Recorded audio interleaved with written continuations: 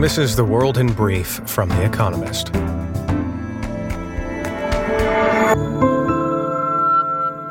Our top stories. President Vladimir Putin declared martial law in the 4 Ukrainian regions that Russia partially controls on Wednesday. Mr. Putin also ordered an economic mobilization in the 8 Russian provinces that border Ukraine, granting local governments the authority to increase production and restrict movement. Ukraine's recent counteroffensive has driven Russian troops in Kherson, a crucial southern city, back as far as 30 kilometers. Russian-appointed authorities claim to have started evacuating civilians from the city ahead of a Ukrainian attack, something Ukraine declared a propaganda show. Suella Braverman resigned as Britain's Home Secretary, adding to the chaos in Liz Truss's government. Ms. Braverman said she had breached ministerial rules by sending an official document from her personal email, but she also accused the Prime Minister of breaking key pledges. Earlier, Ms. Truss said she was completely committed to pensions raising in line with inflation, which hit 10.1% in September. Emmanuel Macron bypassed France's parliament to pass the country's 2023 budget. The president was forced to use Article 49.3, a constitutional provision that allows the executive to push through laws without a vote. Since parliamentary elections in June, Mr. Macron's centrist alliance has been 44 seats short of a majority. The government is already facing nationwide strikes, which began on Tuesday. Nestlé, the world's biggest food company, reported growth of 8.5% in sales across the 9 months to September, its sharpest rise in 14 years. The business increased its prices by 7.5% in the same period, without losing a significant number of customers. Food everywhere is becoming more expensive. The cost of food in Britain rose 14.6% in the 12 months to September. The world's female foreign ministers will meet on Thursday to discuss how to support those protesting against Iran's draconian morality laws, according to the Canadian foreign minister. There have been weeks of unrest in the country. On Wednesday, Elnaz Rekabi, the Iranian climber who competed without a hijab in South Korea, was greeted by cheering crowds upon returning to Tehran, Iran's capital. Goldman Sachs said it would end its disastrous attempt at a retail bank, which it launched in 2016. Under a new restructuring plan, Goldman will split up its consumer operation, bundling its savings and wealth products into the asset management arm and sticking the lending ones into a new platforms business, alongside wholesale and business banking. James Cleverly, Britain's Foreign Secretary, said on Wednesday that the government was considering further action over the unacceptable beating of a protester outside the Chinese consulate in Manchester. On Sunday, British police intervened after a small group of men came out of the consulate and assaulted a man demonstrating against Xi Jinping, China's president. China's foreign ministry, meanwhile, complained about illegal entry into their consulate. And fact of the day: $17 billion, the estimated amount Ukraine will need to rebuild critical infrastructure and housing for returnees.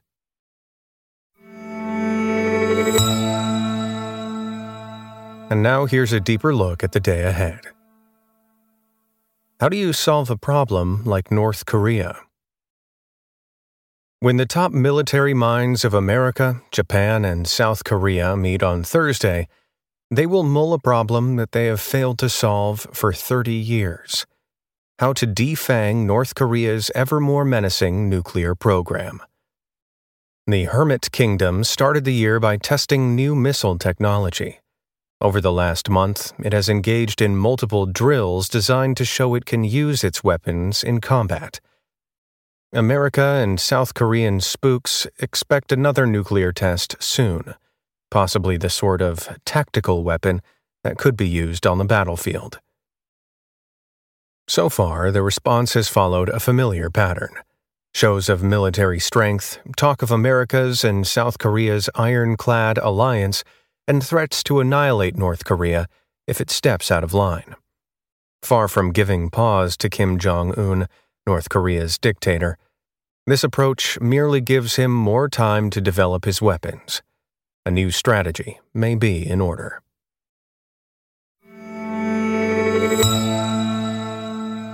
The EU's packed agenda. European Union leaders will meet on Thursday to discuss the continent's energy crisis and the war in Ukraine. On the agenda will be emergency measures proposed by the European Commission in Brussels that would compel the EU's 27 governments to jointly purchase some natural gas. That would prevent European countries from bidding against each other and thus driving up prices. With national governments pushing different remedies to the crisis, diplomats are playing down the chance of sweeping actions such as price caps on gas imports. That will leave more time to discuss the situation in Ukraine. Funds to keep the government in Kyiv ticking over are needed, as is money for future reconstruction.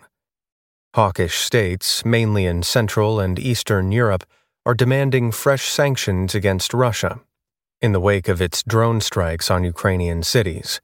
The previous package of sanctions was agreed by EU leaders just 2 weeks ago.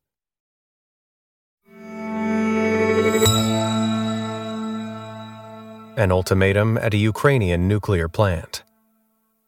Thursday marks the deadline by which occupying Russian officials told Ukrainian technicians at the Zaporizhzhia nuclear plant that they had to formally switch their allegiance to Russia.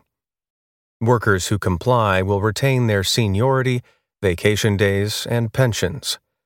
Those who refuse risk more than the threat of firing.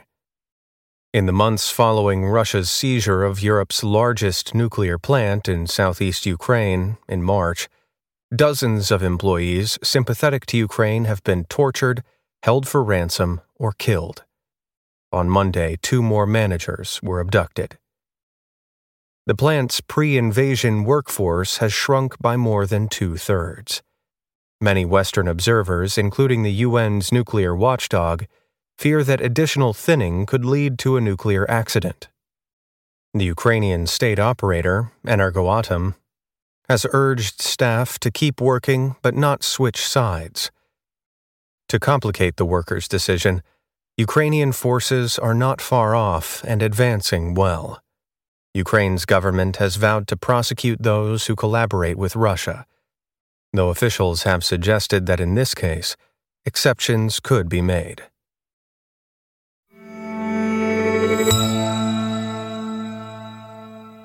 Turkey keeps its zany economic policies.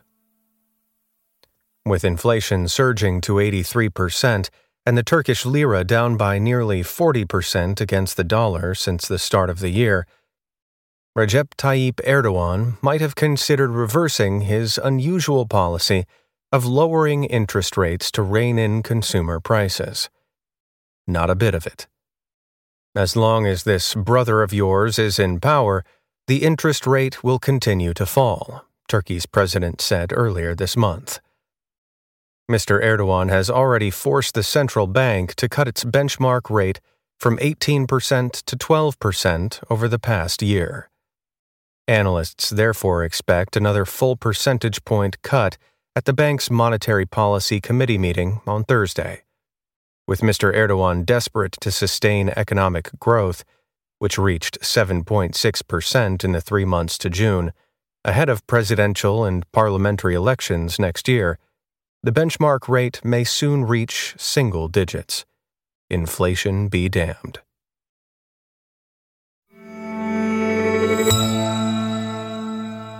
The Art of Dystopian Britain. The Turner Prize for Contemporary Art in Britain is easy to mock.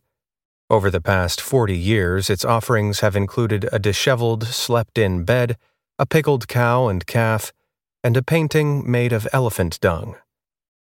Yet, as a barometer of what the nation cares about, the Turner Prize often succeeds.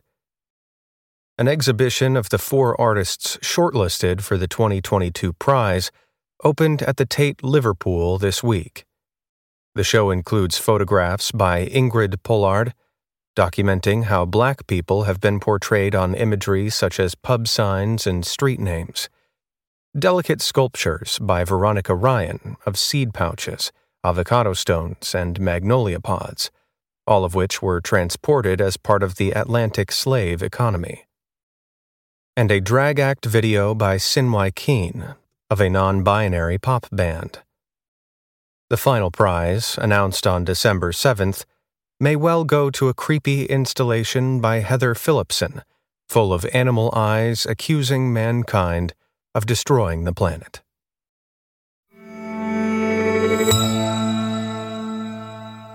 Daily Quiz. Our baristas will serve you a new question each day this week. On Friday, your challenge is to give us all 5 answers and, as important, tell us the connecting theme.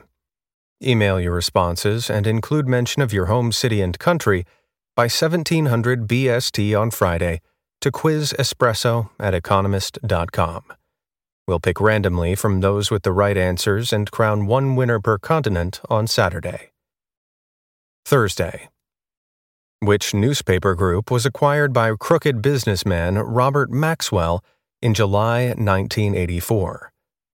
Wednesday. Which furry Peruvian migrant has been the focus of films starring Nicole Kidman and Hugh Grant?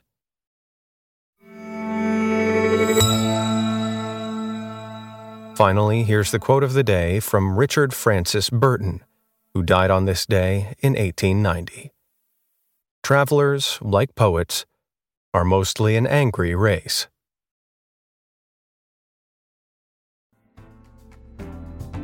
That's the world in brief from The Economist, available 3 times every day of the week. You can also hear interviews and analysis from our journalists, including our current affairs podcast, The Intelligence, on your podcast app. And subscribers to The Economist have access to each week's full edition in audio. Just download the Economist app to start listening.